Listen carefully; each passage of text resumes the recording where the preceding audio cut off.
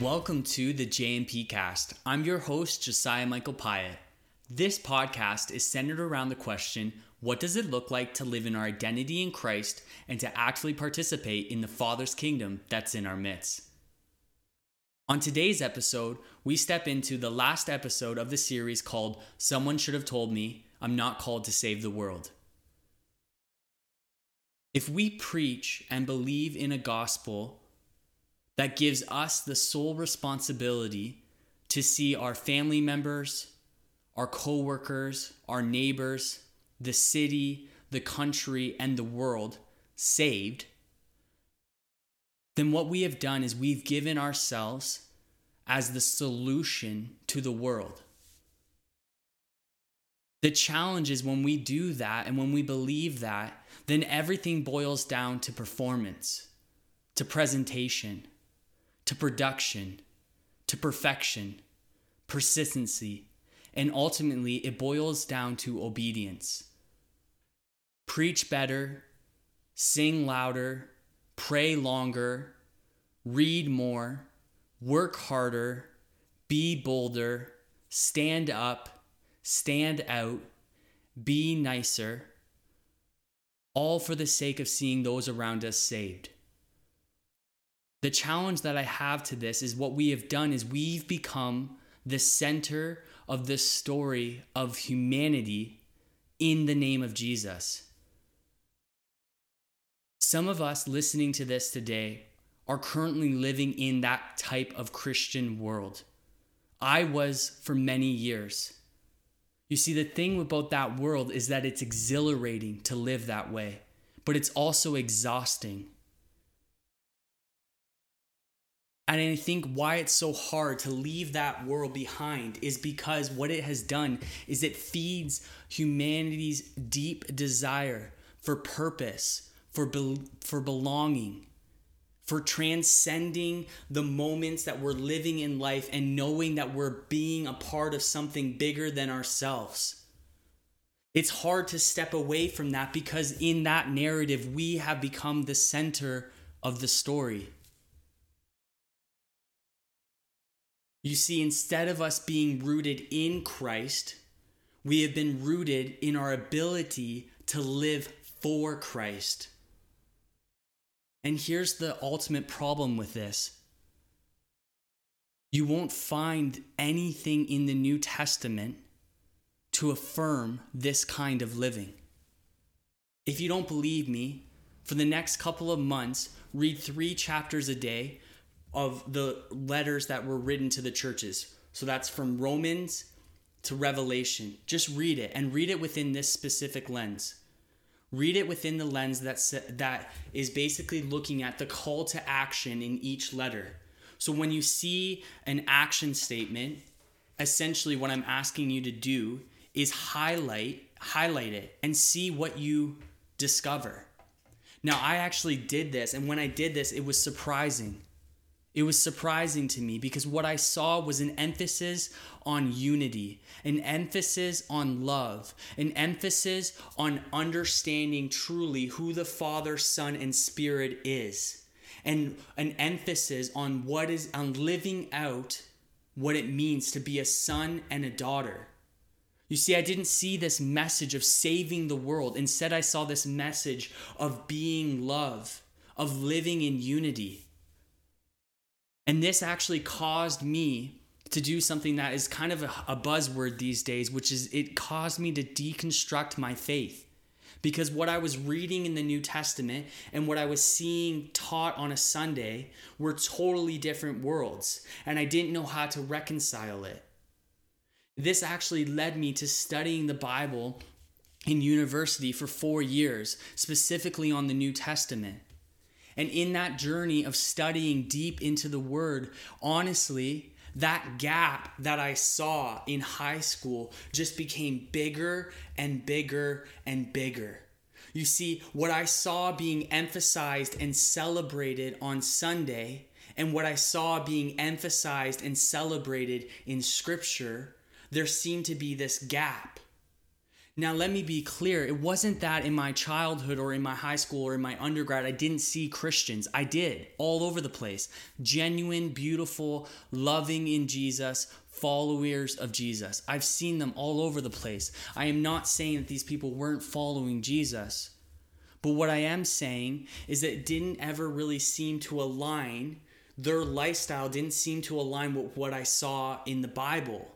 Meaning, not that they weren't living out their faith or loving God and loving people, but what I'm saying is the way that they lived, their beautiful way of following Jesus, I didn't see that being celebrated in the church. The everyday moments of life being celebrated in the church.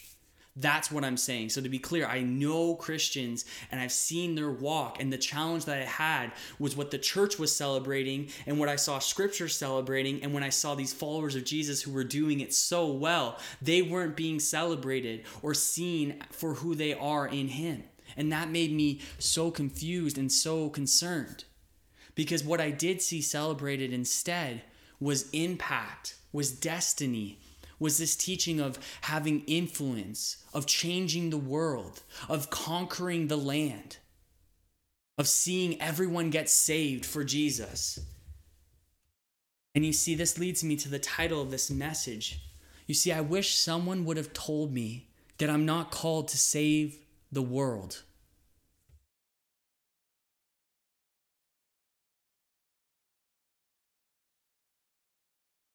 The Father isn't asking us to initiate, but to participate in his kingdom. His kingdom, not ours. His work, not ours. It began before you and I came into existence, and it will continue after we transition through death into the resurrection. We're not the main character of this story. We cannot change anyone. It is only by the Spirit of God that someone is transformed. So we may have a part to play, but we are not the center. If you read Luke Acts, which is basically the telling of the conception of the Gospels to the early church, what's interesting is when Luke writes this gospel, something that he does is he'll start with a specific person and then he'll move to another person and then another person. What I mean is he'll start and he'll talk about Mary and Elizabeth, and then he'll focus on John the Baptist, and then he focuses on Jesus, then he focuses on Jesus and the disciples, then he focuses on Jesus and the crowd, then he focuses on Jesus and the fair and the Romans, and Jesus and the religious leaders who put him on the cross. Then there's a focus on the disciples, the 120 in the upper room, and then there's this focus on Peter, and then there's this focus on Stephen, and then Saul who turns to Paul, and then Paul and Barnabas, and then Paul and Timothy, and so on and so forth. Now, what I think is interesting about this is I don't think this is just a literary tool that Luke is using in his writing. I think this actually shows us something about what it means to walk with Jesus. You see, none of those men or women changed the world. Only Jesus did. They all, though, had a small part to play within the grander story that was going on in the world. You see, they all knew who they were in Christ and knew their responsibility, and they had these moments, just moments, to reflect and witness to the kingdom that was in their midst. This was in, through, and for Jesus. That's different than them saving the world, because it wasn't resting on what they were doing. It rested on what God was doing, and they were just playing their small part. Read Hebrews 11. You'll see it all over there with the heroes of faith.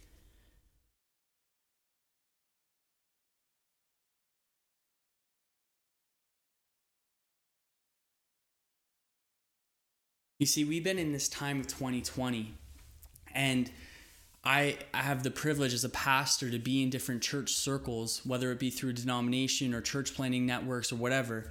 And so I've been able to pay attention to what the church is talking about during this time. And I have a concern.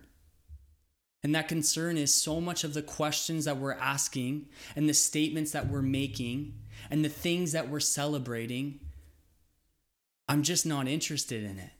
I just don't think that some of these questions and some of these statements are actually coming from an understanding of who we are in Christ.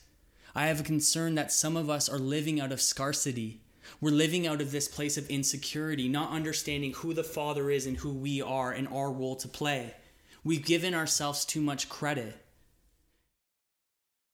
Now, there's actually a liberation that can come when we understand that we are not the main character, that we are actually part of a greater story, and that story is going to come into completion whether or not you and I play our parts. We have way less responsibility in this than I think many of us want to admit. And the reason why we don't want to admit it is because we're still looking for the things that we do to affirm who we are in Him. So if I'm a preacher, then it's when I preach that I have fulfillment and I have significance and I have worth. But that's not the right order. You see, I'm a son first. I'm a daughter first, right? And it's from this place, this understanding of who we are in Him, that we have our security, that we have our belonging, that we have our love, that we have our understanding, our purpose. Out of that place of security, we then discern through the Spirit what role we are to play in the kingdom in any given moment. There's a liberation that comes when we realize how insignificant we are and how significant He is.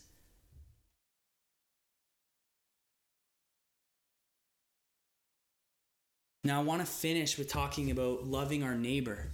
You see, here's the thing. When we love our neighbor, I don't know if you can relate to this, but when we love our neighbor and we're sitting with someone who has gone through hell, who has experienced tragedy and evil, it's in those moments when we sit and we look in their eyes that suddenly these Christian cliches, these things that we put on mugs, don't have any substance. You see, it's hard to love our neighbor. It's hard to suffer with those who are suffering around us. And this is where the family of God was established. You see, the family of God is the people of God who are on this journey, who are trusting that there is a greater story going on around us in these people's lives and in our own lives. And when we come together as a family, we mourn with those who are mourning, and we celebrate with those who are celebrating.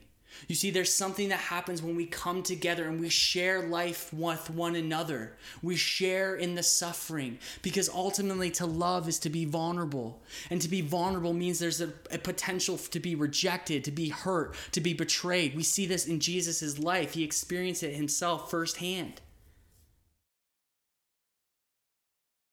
Have you ever wondered why when the family comes together, it's on Sabbath, it's on the day of rest?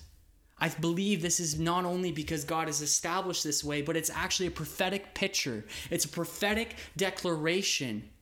You see, when we come together on the day of rest, recognizing the evil in the world, recognizing the need for the kingdom to evade, recognizing the need for reconciliation, all these things, when we come together, we are declaring in this day of rest that it is not by what we will do, but it is by what He has done. And we may have a part to play, and we do, but we are not. It is not dependent on our obedience for God's will to be done.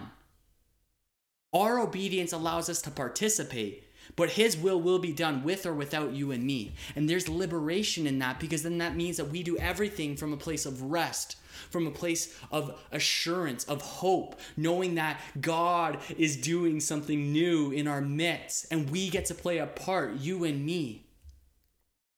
Let me just pray with you. So, Father, I ask that right now you would fill us with your Holy Spirit. Lord, I thank you for the truth that you have liberated us, that we do not work towards your kingdom. We work from the place of being a part of it in you. Lord, I ask that for everyone watching this, everyone listening to this, that everything we do would be in, through, and for you, not for ourselves, that we would find that rest that can only be found in you, in your presence. And Lord, would you give us eyes to see, ears to hear, and a heart that's willing and ready to participate in your kingdom, not ours. We love you and we trust you, and we thank you that we can live free in you. In Jesus' name, amen. Well, thank you for listening to today's episode. I hope something in this has encouraged you. Now, we are going to be finishing season 2 of this podcast through a special series called When God Says No, Learning How to Suffer Well. In this series, I'm going to walk with you through the challenges and the things that I have learned through the health issues that I have had to walk through my entire life. What's unique about this series is that it's actually going to be a 2-week journey, meaning that I am going to release a new episode daily for 2 weeks. So this is going to begin May 10th and go until May 23rd. There will be a new episode every single day. Now, these episodes are only going to be 15 minutes long, and I'll release them at 7 in the morning each day on this podcast that you're currently listening to.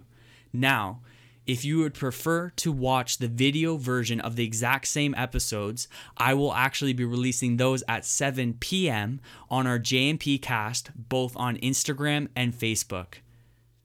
So essentially, there's going to be 3 ways to consume this content. It'll either be on this page like you're currently listening to at 7 in the morning, or you can watch it at 7 p.m. on our Facebook page or on our Instagram page at the JMP cast. I'm really excited to share this series with you. It is probably one of the most personal conversations I've ever had publicly about the challenges that I have faced with my health issues.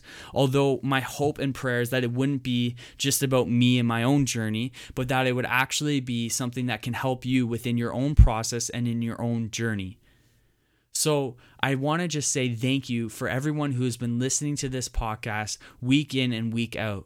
You know, it's now been 6 months that we've been doing this together, and I just want to say how thankful I am that you have been on this journey with me, and I hope that something in this journey has been worth it for you as we continue to ask this question: what does it look like to live in our identity in Christ and to actively participate in the Father's kingdom that's in our midst?